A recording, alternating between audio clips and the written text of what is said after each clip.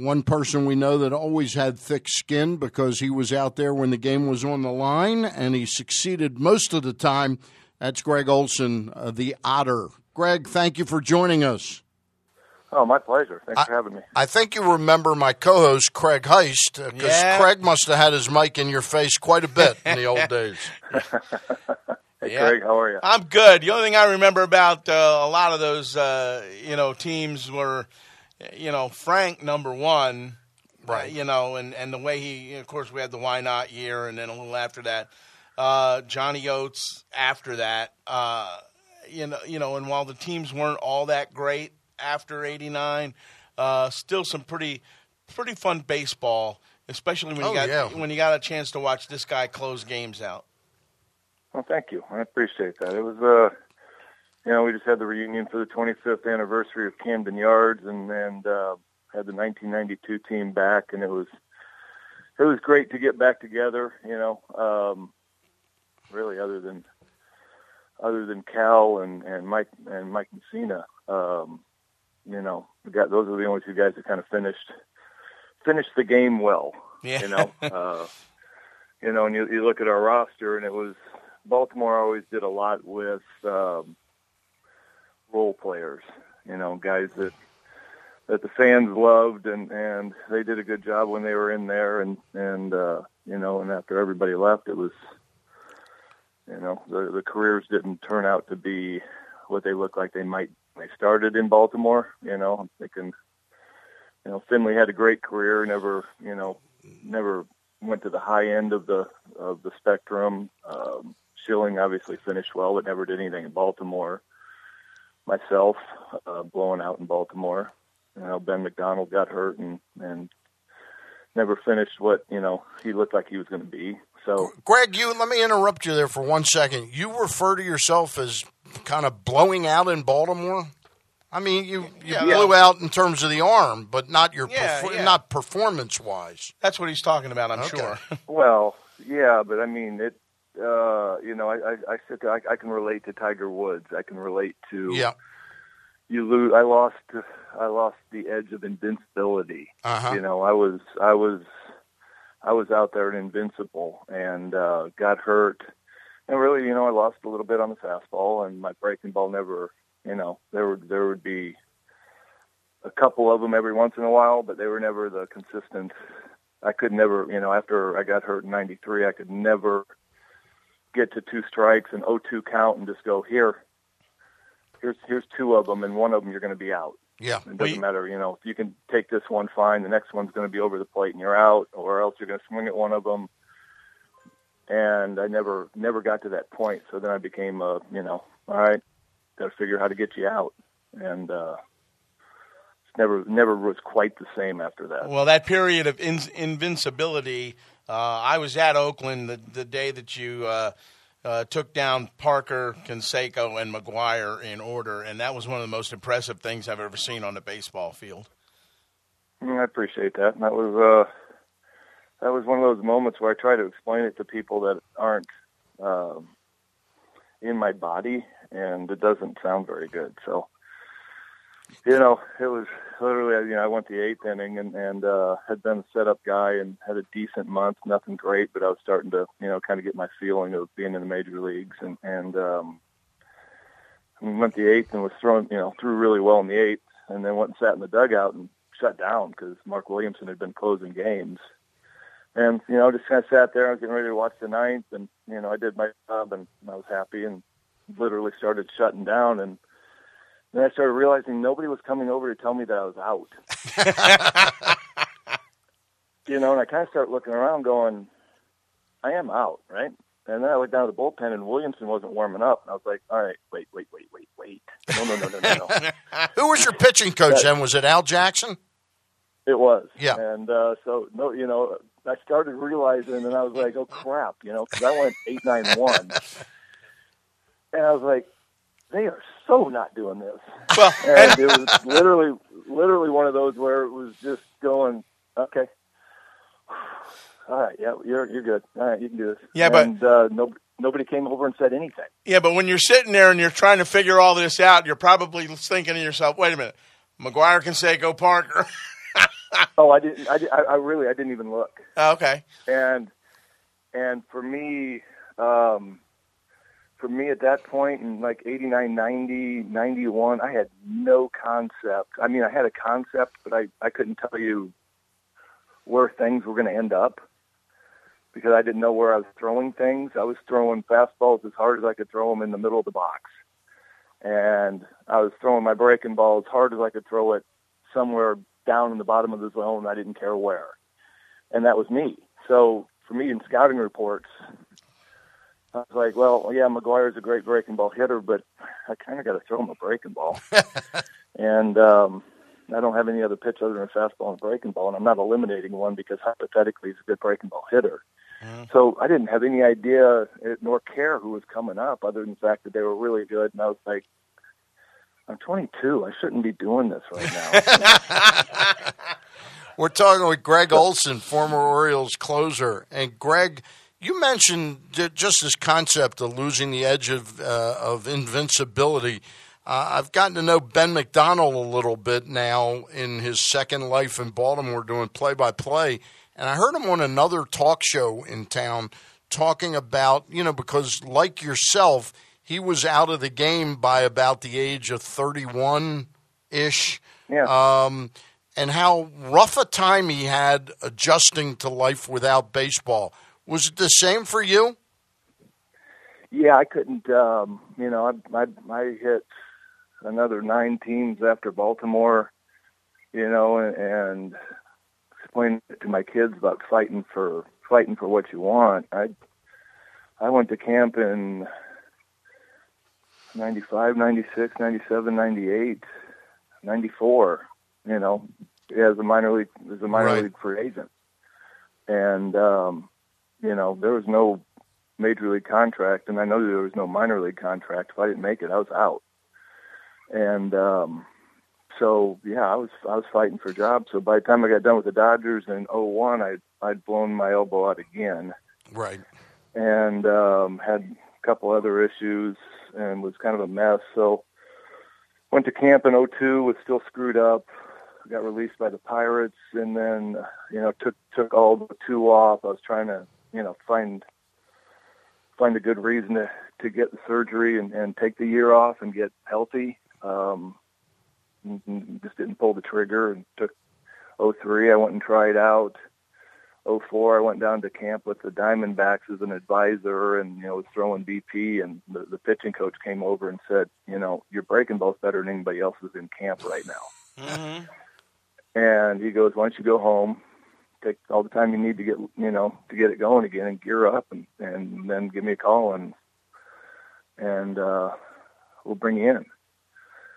And I went home and fought for a month and, got to the point where I got to at the end of my career where, I couldn't throw a fastball over 90%. Right. And the breaking ball was fine. The breaking ball didn't hurt, which was shocking, but the fastball hurt. And, so it took me, that in itself is almost 3 years of me, trying to play. Right. So, yeah, I completely understand what Ben's talking about. And I didn't want to get back in the game as a pitching coach and, for a while. And finally got back in as an advanced scout for the Padres in, I think, 2009. It took me a long while to be able to watch baseball, talk about baseball. Yeah, it just hurt. Yeah. I always wondered, as the years went by, I always wondered what a rotation that included Ben McDonald along with Mike Messina would have been like for an extended period of time. Well, and then you throw in, we tried Kurt Schilling. Yeah, absolutely, yeah. And, Harnish would, Harnish ended up having good years through at least 98. Yeah, there were pieces there that it would have been, we traded Finley. Brady stayed for a long time. Devereaux had a good career. Right. Yeah, if they would have kept the pieces, it would have been pretty interesting. But, when Angelos came in 90, end of 93 was when they cut me loose. Right. And I think probably soon after 90, I don't know if it was 95, 96, the Orioles delved into free agency for the first time in their history. You know, we never got free agents my 5 or 6 years there, other than minor league guys or AAA guys, or, you know, we really didn't. And it was always homegrown. So, I don't know. I don't know what it would look like. It would have been pretty interesting, though. You know? Hey, Greg, my producer just handed me a note, and I'd forgotten about this. Buck Showalter, of course, is the manager of the Baltimore Orioles. He managed you in 1998 and 99. You were the pitcher that he ordered to throw the intentional walk to Barry Bonds with the bases loaded. I was. That was me. What did you think when he came out or signaled from the dugout to do that? Did you think it was crazy, or were you relieved? Probably thought the same thing you did when you were in the dugout going, wait a minute, am I done yet, or what? Do you want the long version or the short version? I'll take, but we've got the long version. We got time for that. Well, I came in the 8th to face. We had a 2-run lead. Bonds had the day off, and we were winning, I don't know, 7-5, hypothetically, 7-5. And so Bonds pinch hits in the 8th, in the bottom of the 8th, and I'm warming up. I'm closing for Arizona, and so they put me in to face Bonds. And Bonds had, I don't know, some explosive year, and went through the sequence. I got behind 3-1. I threw a good breaking ball. You know, he wasn't going to swing at it. I got 3-2, and then I threw the perfect fastball down and away, and just locked him up. And the umpire called it ball 4. And so he peels off all his gear, standing in the box like I just intentionally walked him, and walked down to first base. I'm sitting there looking at him going, everybody else in the league is out. Right. And I'm in the dugout. And I said, don't do that. And I was like, all right, whatever. Got the next guy out. It starts to rain. We get a home run to make it 8-5. And I get out of the mound to get the first guy out on a strikeout. And then, you know, the wet footing starts bothering me. And I end up walking, I think I walked 6. In an inning and 2/3, inning and a third. I walked 6 guys, gave up a double to Jeff Kent. Well, it comes around now that I'm up in the 40 pitches. You know, you saw Giles last night, and they're saying, you know, this is his most pitches he's thrown in a game was 32. I'm in the 40s. And we got a kid that we just signed from the Mexican League that was left-handed warming up in the bullpen. And I'm physically exhausted because it had been intense, you know, throughout that whole 9th inning and the 8th inning a little bit.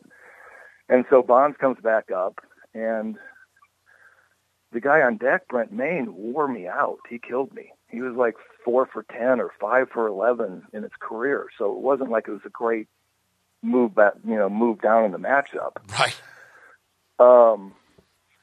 So I'm out there, and it's like Bonds comes up. I'm just going, all right, let's see what I can pull out of this bag of tricks because I got nothing left. And so I'm standing there. I was like, you know what? I could just hit him. You know, and pay him back for that peeling all his stuff off in the batter's box. If I hit him, right, and if I miss, then we intentionally walk him anyway. So there's no downside to this plan. And then Buck stands up and puts the 4, and I'm kind of standing on the mound going, well, I can't hit him now. I was like, all right, crud.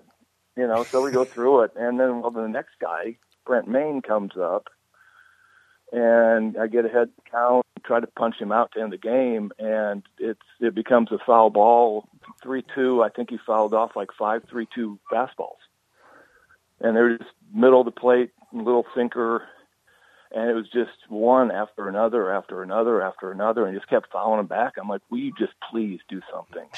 Just end the game one way or the other right now, please. I'm just done. And he finally hits a medium liner to right field, and we win. And I walked into Showalter's office after having a couple milks immediately after I walked in the clubhouse.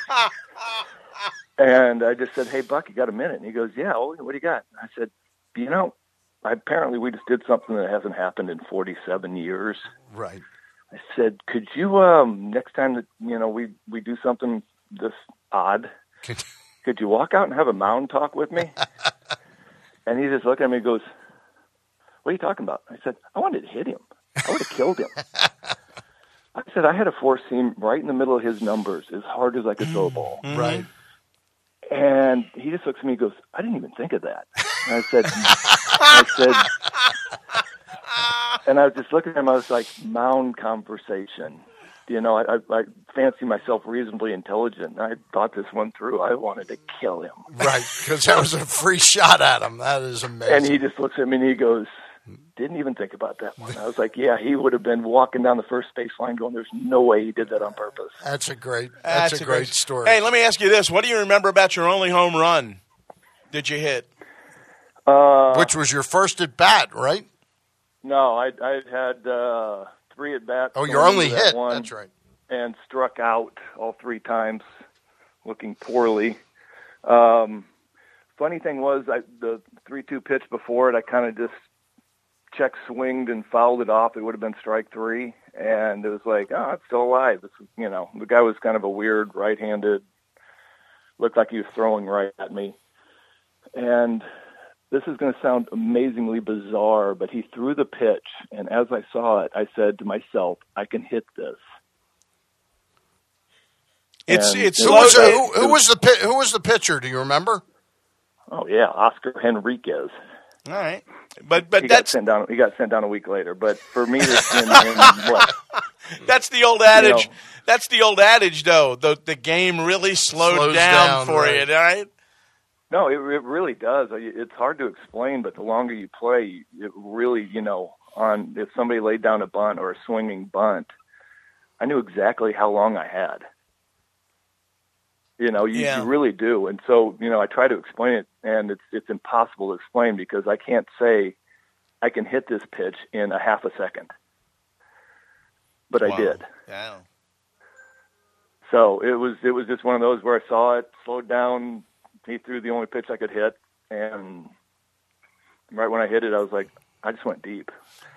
I was like, all right, I just made it 12-4. Run as fast as you can because I don't want the next guy to get hit because then I'm going to have to hit the first guy of the next inning, and then I'm the one that's going to get in a fight. That's right. That's a great story. That's literally the idea of every now and then you run into one, right? Exactly. Just keep swinging the bat, and you might hit one. Hey, Greg, you got to witness pretty much firsthand all the trials and tribulations that Brady Anderson had in establishing himself as an everyday player in the major leagues. I think the Orioles acquired him in '88 in that trade. In the Boddicker deal. Yeah, in the Boddicker deal where we got Schilling and Anderson for Boddicker going to the Red Sox, but he didn't immediately make it. He struggled mightily for 3 seasons until they moved into Camden Yards, and Johnny Oates said, "You know what? You're going to be my leadoff hitter and everyday left fielder." Your thoughts about your ex-teammate and how it took him that long, but what he established himself into being.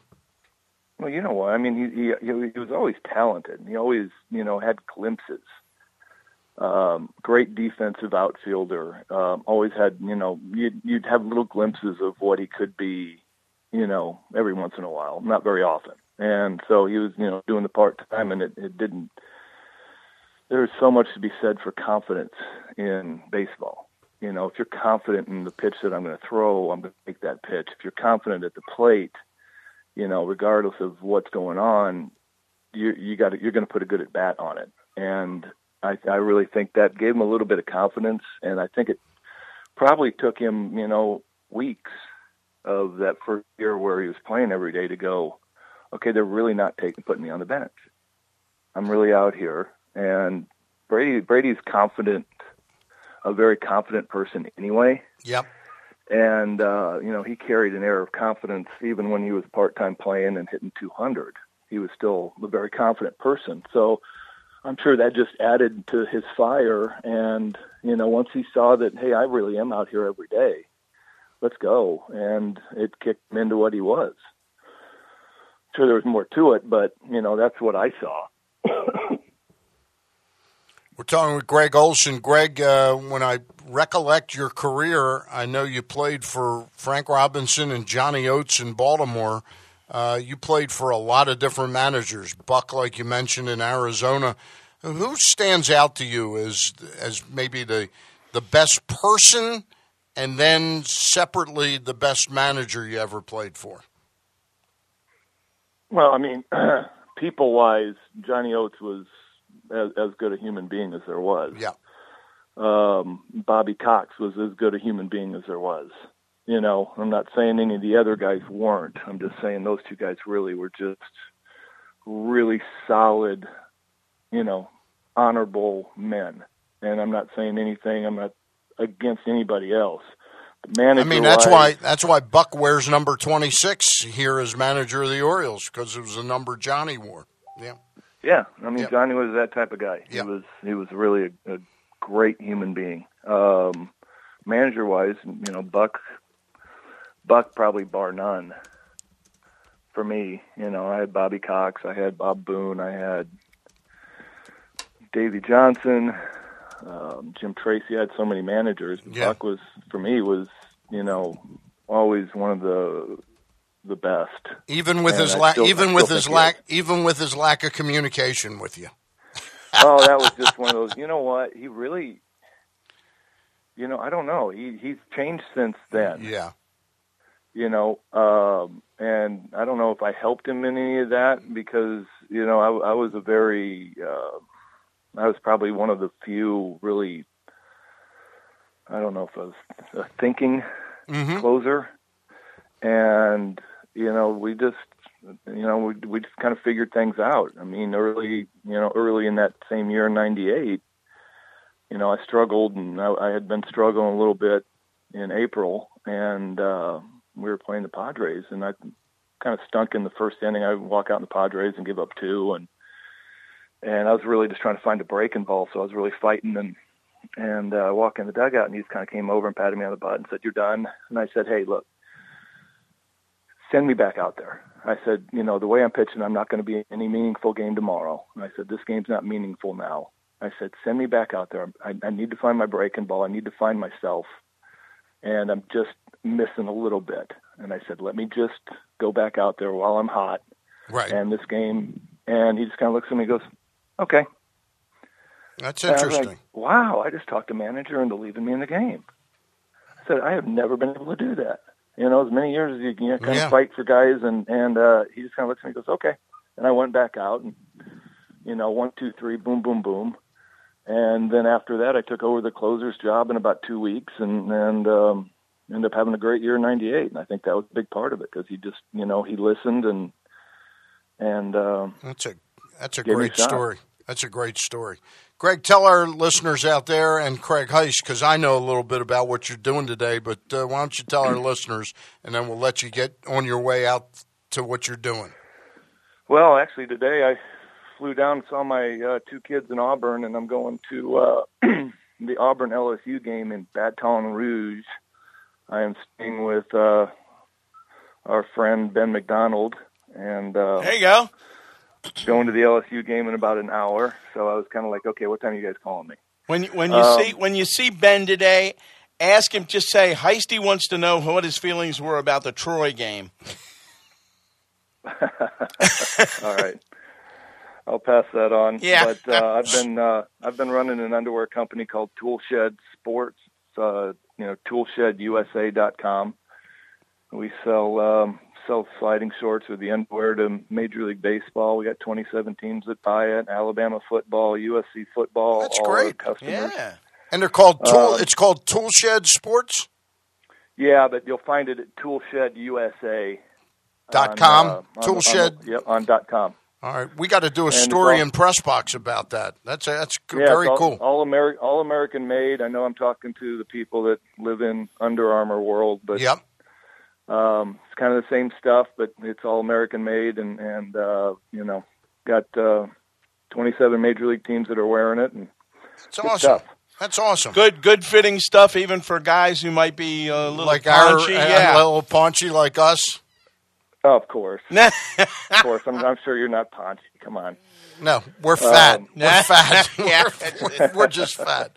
Gregg, we really appreciate you being on. We'll catch you down the road. I'll reach out to you every once in a while, and I am going to put that in our hopper to do a story on that. You got any schools in the Maryland area? I mean, you talking to University of Maryland? Oh, of course not. Yeah. No, there's no. You know what? There are certain places that I know better than even to try, and the Maryland region, no shot, and of course in Oregon I got no shot. So. Yeah. Oh, okay. I got you. All right. You're not bucking up against Under Armour or Nike. Well, I buck up against them enough. It's Under Armour's been good to us. All right. Yeah. We appreciate you won't find us anywhere in Maryland. All right. We appreciate your being on. Your kids are both going to school there in Auburn? I got 2 at Auburn and 2 at home. That's great. All right. Well, we're happy things are going well for you, and we thank you for joining us today. My pleasure. Thanks a lot, Otter. Yep. All right. Enjoy the game today. And say hi to Ben McDonald. All right. There you have it.